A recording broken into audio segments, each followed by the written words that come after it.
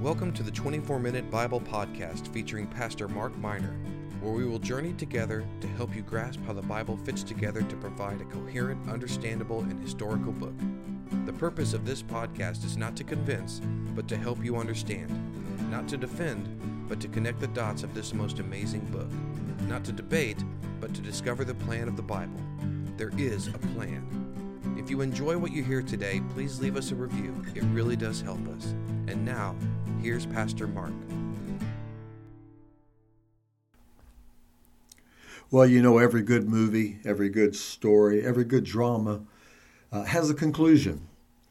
And that's what we're looking at today as we come to Revelation, the final chapter, as we'll actually be looking at the chapters of Revelation, chapter 20, 21, and 22.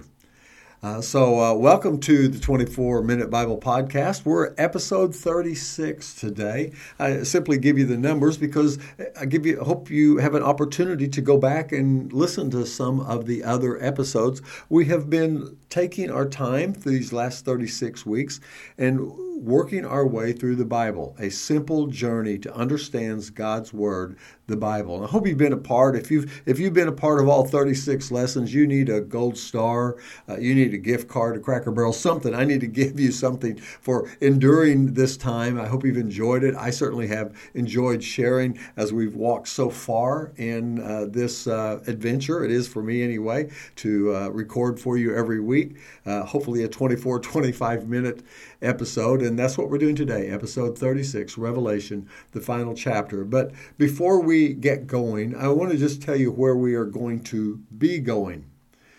Because the 24-Minute Bible Podcast we're on the book of Revelation, but we're not done by a long stretch. And so I want to encourage you, if you've been with me for 36 weeks, or if this is your first or second episode, and we have new listeners each week, thank you for joining, and hope you are enjoying and gaining valuable information as we walk through this. But let me tell you where we're going to be going as we look at the Bible and continue to look at the Bible, continue to have as our thesis, as our plan, a simple plan to understand this journey, God's plan called the Bible. We've been looking at it chronologically. We started in Genesis. We end now in Revelation. We're going to continue to look at it, only instead of chronologically, we're going to look at it more topically. For example, the next episode, which will be coming up on June 16th, I believe, that Thursday, the next episode of the 24-Minute Bible Podcast is entitled, What Really Happened in the Garden of Eden. And we're going to be talking not just about the geography of the Garden of Eden, we may reference that, but more importantly, what took place that has impacted humanity there in that episode in Genesis chapter 3. So we're going to be digging deeply to the sociological and the psychological implications that, and don't let those words scare you, it's just simply humanity got broken. We're going to be talking about what transpired and how it impacts us to this very day. You know, the Bible is like a rosebud, and as you look at a rosebud, it's beautiful, but that's not the full glory of the flower. What needs to happen at that rosebud is that it opens, and as it opens, you see more and more of the glory of the reason that that flower was created. Well, the Bible is that way. We have been looking at rosebuds, if you will, just simple items as we've talked through the Bible. Now we're going to step back and begin to open or unfold the glory of some events that take place to help you understand, to lay foundations for a deeper understanding of the Bible. When you're 6 or 7 years old, you read a book and you get it at that level. When you're a teenager, perhaps you read the same book and you understand it differently. It hasn't changed, it's just that you've changed, you've matured, you have much more of a basis for understanding, knowledge, and reasoning as you read through it. And of course, as an adult, particularly after you have a family, that changes your whole equation of looking at things. Well, that's kind of the way it is with the Bible. The more foundation you lay, the more knowledge you get, the more the Bible becomes complete. It begins to fit together, and you begin to see God's heart in every page, in every word. As Jesus said, not one jot or tittle is without meaning. And so our goal, our purpose, is to understand that meaning, but it takes time as the rosebud unfolds. And so we're going to continue to unfold things.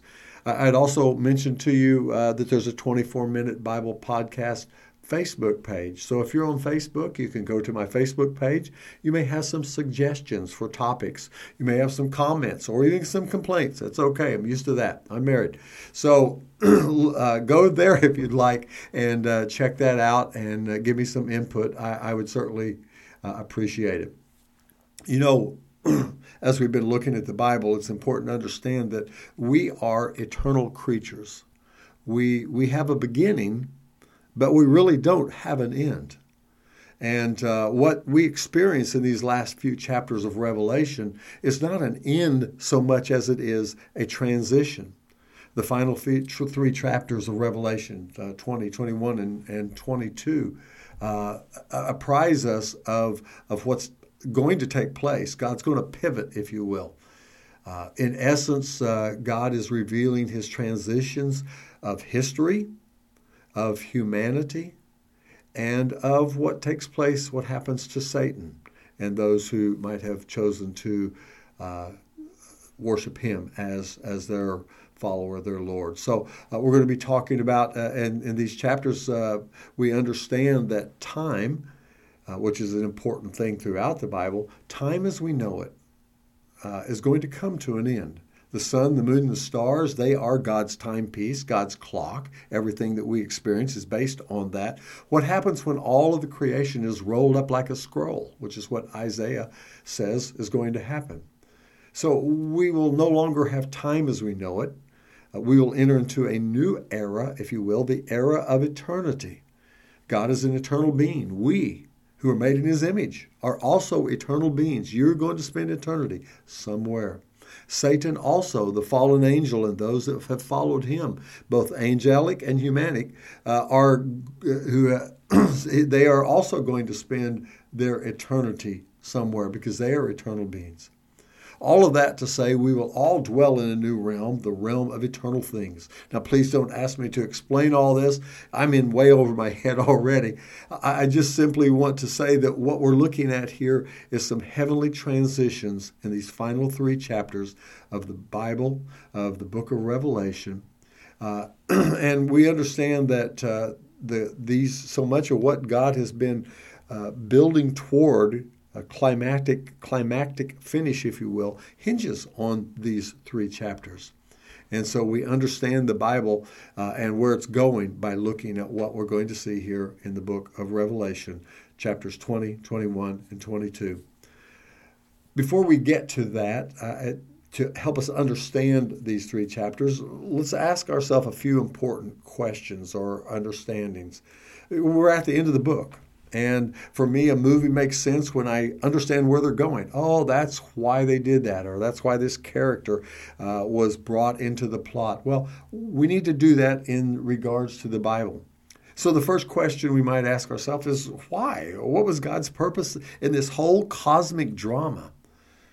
Well, we find that answer probably most completely in Revelation chapter 4, verse 11, where God says these words, "And for thy pleasure we are created." It's very simple. You are created for the pleasure of God. You give God joy. He loves you, and he created you for this very purpose. The word in the Greek there is thelema, and it means what one wishes, or what one has determined that shall be done. Well, God determined that he wanted us. We get another clue to this whole question of what the purpose of it all is as we watch and look and read about Jesus, particularly in the Gospels, and the relation that Jesus, the Son of God, the Savior on the earth, had when he was here on earth with God. You know, there are many titles for God. There's Jehovah, there's Lord, there's Almighty, there's the Great I Am. And all these titles, and they're magnificent and they're true. But I believe that we find the why, the purpose, in one title, and it's a title that Jesus used every time he addressed God. It is the word Father. That is the title that Jesus always used when he referred. Remember, our Father which art in heaven, hallowed be thy name, thy kingdom come. We see Jesus in the Garden of Gethsemane, and he says, Abba, Father, as he's crying out in distress, and he realizes that he's about to go to the cross. We see Jesus, of course, every time he talks to God, he uses the word Father, except for that one time when he's on the cross and he becomes our sin. And at least I believe that at that moment there was a separation between God the Father and God the Son. God turned his back on his only boy. And Jesus cries out, my God, why have you forsaken me? Every other time in the Scripture, it's Father. But there's an important principle to grasp when we to understand this concept, if you will. You know, you can't be a leader unless you have followers. You can't be a king without subjects. You really aren't much of a shepherd if you don't have any sheep. And you can't be a father without children. And that's really, I think, at the simplest and most germane part of God's heart is to understand that God is a father. And he has created or begun this whole process explained to us through the Bible, but begun before the Bible was written, because he wanted a family. He wanted you and me. God's purpose in creating the world, and most specifically people, is so that he could be a father and have a family. We are the reason for it all. A people for our God, who is love. That's what God says he is. God is love. 1 John talks about that. And what does love do? It pours out blessings and gifts upon the object of the love. And you are the object, the focus, the recipient of his love, and will be for all of eternity. I can't wait. I hope you can't either. There's a second thing to consider here, and it has to do with Satan, because many times I've been asked, well, why did God even allow Satan to exist? Could he have not stopped the devil? Could he have not crushed him into cosmic dust? And the answer is yes. But Satan also has a part in this drama, if you will, as the tempter. You see, love demands a choice. For love to be mature and genuine, we must choose one over the other. That's why God put two trees in the Garden of Eden. The tree of knowledge of good and evil, don't touch that. The tree of life, you can have all of that you want. There was a choice. There's always a choice. To love God means to choose him. If there is no alternative, then there can be no choice. We are, however, free moral agents. We have a sovereignty of our own. We decide who we will follow. In the Garden of Eden, sadly, our predecessors, Adam and Eve, chose to follow the enemy. They handed the title deed of planet Earth over to the enemy, and we lost that which God had given us. But love does demand a choice. Oftentimes when I'm doing a wedding as a pastor, well, not oftentimes, every time, I use these words as part of the vows, and I'm going to say it from the context of asking the man. The words are very familiar. I say this: will you love, honor, cherish, and keep her, and forsaking all others, keep yourself to her and to her only, for as long as you both shall live. Those are the words of the vows that we use in a wedding. Now, if the guy says, no, I'm not going to do that. I want 2 or 3 other wives. I want to do what I want to do on certain days, and I'll be faithful when I care to be faithful. Well, I'm going to tell you at that moment, the wedding's off. As far as I'm concerned, we're out the door. You can return the gifts if you want, because that wedding is over. Or, of course, as Jesus said, you can't serve 2 masters. You can't have 2 choices. You choose Satan or you choose God. So say yes to him if you haven't, because you can't love both. And lastly, just to understand here in this concept of the Bible, why did God do the Bible? Why did God write it? This sort of odd piecemeal document that we sometimes struggle with understanding. Well, God wants to give us a plan. And he wants to give us an explanation of his love. And he has done it wonderfully through the Bible. Now, you might not look at it that way, because the Bible, there's strange names. There's odd places. There's very interesting scenarios that God includes in his book. But understand from God's standpoint, the book wasn't written just to you. The book was written for every culture that has ever lived. Over the millennia, the 6,000 plus years of time. for people from all walks of life, from the sophisticated businessman in Manhattan to the farmer to the individual that's running around in the jungles of Brazil.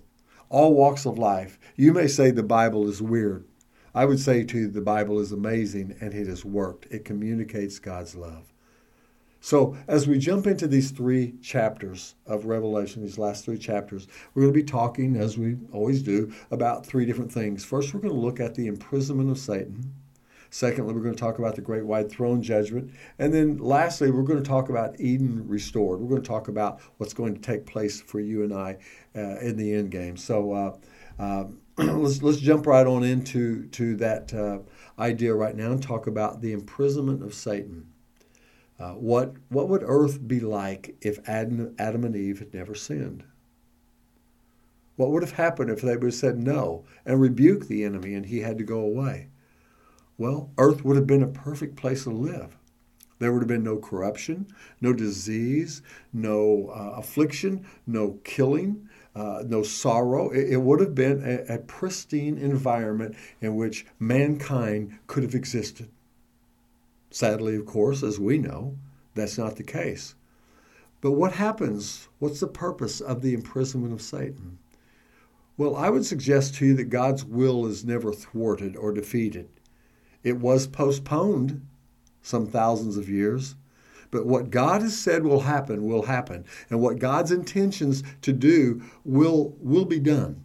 And that's really what takes place during this Revelation chapter 20, verses 1 through 10. We see the imprisonment of the enemy. He's thrown into this prison, bound in some kind of spiritual heavenly chains. And now we see an earth without Satan. No more temptation, no more seducing. Now we have an earth that's living at peace. The earth, the animals, the atmosphere, and of course, humanity has never experienced what life on earth could and should have been like without sin. But during this 1,000-year period, sometimes called the millennium, we will know what it is like. What God began with Adam and Eve in the garden will come to pass in the end, as Adam and Eve's children dwell on earth for 1,000 years in an existence without a devil. We read about this scenario in the book of Isaiah quite often, where it says the lion will lay down with the lamb. Of course, that wouldn't take place today in this broken earth, but remove the corruption, remove Satan, remove all the damage that he has done, and the book of Isaiah comes true. These words, by the way, are engraved upon, some of them are engraved upon the United Nations building in mankind's quest for peace. But there is no peace, of course, without God, without his presence, but still it's a great objective to move toward, so I'm not being critical at all. The book of Isaiah says that the child will play near the cobra's den and will even put his hand in the viper's nest. No fear. The snake will not bite him because there's peace, not just between human beings, but between human beings and the animals that were subjected to corruption and to death because of what we did in the Garden of Eden as we handed the deed over. Now, animals have gone into bondage, and we even read about that in the book of the book of Romans, chapter 8, where it says that creation will be liberated from its bondage to decay. All creation will begin to live in peace during this 1,000-year reign, and peace will be upon the earth. It's paradise restored. So we read about the conclusion of Satan, or at least during this period of time, this 1,000-year period of time, Revelation 21 through 10. Then we continue on in Revelation 20, and we read about something that we've all heard of, the great white throne judgment. Well, I'm going to suggest to you, by the way, if you're a faithful follower of Christ, that you're not going to be at this judgment. This judgment isn't for you, because your judgment was at the cross when you accepted Christ's penalty being paid for you by his blood shed on the cross. Your fate was sealed, and it wasn't a bad thing. You admitted that you have done wrong. You were found guilty. Somebody else paid your penalty, and that's what Jesus did on the cross. So you're free. Free indeed, as John writes in his gospel. But the great white throne judgment is us seeing God, and the universe, if you will, seeing God as just and righteous. He allows us, all of us, as free moral agents and with a free and sovereign will, He allows us to choose what we will. Those who have rejected God and His invitation to join Him in His house, to be a part of His family, if you will, those individuals will have their wish. Christians, again, I think will not be at this judgment. I think this is simply those that have chosen to reject God, living perhaps and dead as well. The sea gave up their dead, and the scripture, you can read it there in Revelation. But there will be a judgment, and it's God showing His just and righteous nature.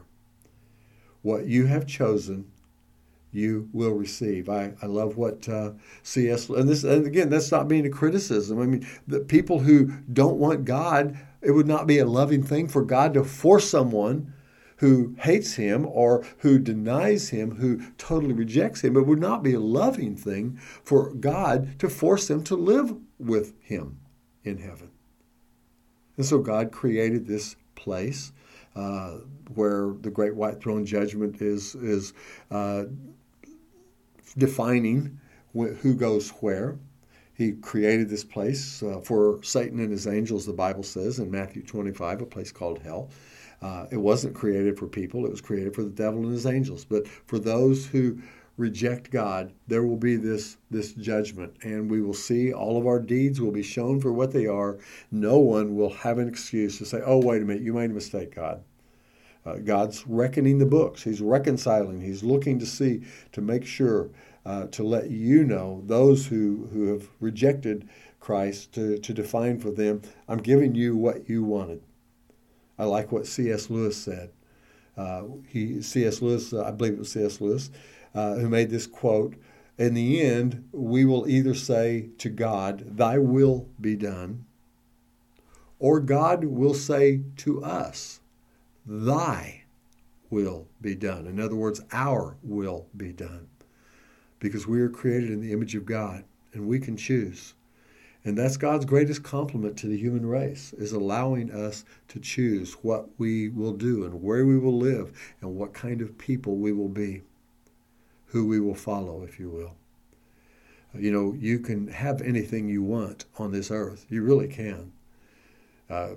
You can go after whatever you so choose. You may not obtain everything you want, but you have the free will to pursue any direction you want. If you want an eternity apart from or away from God, hey, thy will be done. If you want an eternity with God, and this is really what the book of Revelation is saying, you have every opportunity, perhaps even, in a sense, second chances for those who maybe miss the rapture and realize as they're living on this planet during these last 7 years of tribulation. Last episode, I expressed my theological ideas, take these with a lot of grains of salt, that the Bible from Revelation 4 all the way to the end is talking about the tribulation years and what's going to take place on planet Earth. I think there will be some people during those years that realize, I missed God. Maybe some people and family members or generations down the road of your family that will realize, because you lived a godly life and left a legacy, they may have rejected it, but they may have an opportunity while still here on planet Earth to accept Christ during that tribulation period. I don't know for sure. I'm just giving you some thoughts there. But I will say this. As human beings, we have the option to choose or to reject God. And that really is what the Great White Throne Judgment is all about. Lastly, and we find in Revelation chapter 21 and 22, we get a vision of a new heaven and a new earth. And there's a city that comes down out of heaven from God, and so many things. Our purpose is not to get into all those specific things, but it is, in a sense, a whole new existence, a transition to a new eternal way of life. I'll read to you out of Revelation 22. It says, Then the angel showed me the river of the water of life, as clear as crystal, flowing from the throne of God and of the Lamb, flowing down the middle of the great street of that city. On each side of the river stood the tree of life. Where have we heard about the tree of life? Genesis. So from Genesis to Revelation, we're bringing things together. And that tree of life, the scripture continues on, is bearing 12 crops of fruit, yielding its fruit each month, every month. And the leaves of the tree are for the healing of the people, of the nations. And no longer will there be any curse. The throne of God and of the Lamb will be in the city, and his servants will serve him. Now, I don't pretend to understand all of this, and it's not our purview to get into all that, but I just want to say to you, there is a heaven. And what God began with mankind, he is concluding by welcoming us into eternity. And that is really the whole purpose of redemption through the Bible, to bring us into God's family as God's sons and daughters, that we might enjoy an eternity with him, seated at his table, enjoying the feast that he has prepared for us, and all the challenges and joys and work and in a positive sense ahead, because we're not going to be sitting around drinking lemonade and doing nothing in heaven. God's going to have things to explore. What he's done on planet Earth, which has been pretty good, let's face it, he has magnified 1 billion-fold in heaven. Eye has not seen, ear has not heard what God has prepared for those who love him. Can't wait for that day. I have so many people I know that are there right now enjoying it. But as history unfolds, we are right in the middle of it. And this book called the Bible, and particularly this book called Revelation, really explains to us history and where things are heading toward. The very last verse in Revelation, chapter 22, verse 20, says this: "He who testifies to these things says," and this is Jesus speaking. It's in red letters. If you have a red letter edition Bible, it's the very last words of Jesus when he says, "Behold, I am coming soon." Well, I look forward to that day, and I trust that you will as well. Let me just remind you as we move forward with the 24-Minute Bible Podcast, June 17th. Be tuning in, if you will, looking, following whatever platform, and we'll be talking in episode 37 about what really happened in Eden. I think you're going to enjoy it. I think it'll explain some things for you. I trust you'll continue with me on this journey. So thank you so much for being a part of today's podcast. Look forward to seeing you in a couple of weeks with June 17th, What Really Happened in Eden. Thank you for being a part today. God bless. Thank you so much for listening to the 24-Minute Bible Podcast. If you enjoyed this episode and look forward to continuing this journey to understanding the Bible, please subscribe to the channel. And if you would be so kind, please share it with your friends who might enjoy it as well. Join us next week with Mark Miner for another episode as we continue to explore how the Bible so beautifully fits together. May you have a blessed week, and may God be glorified in your lives.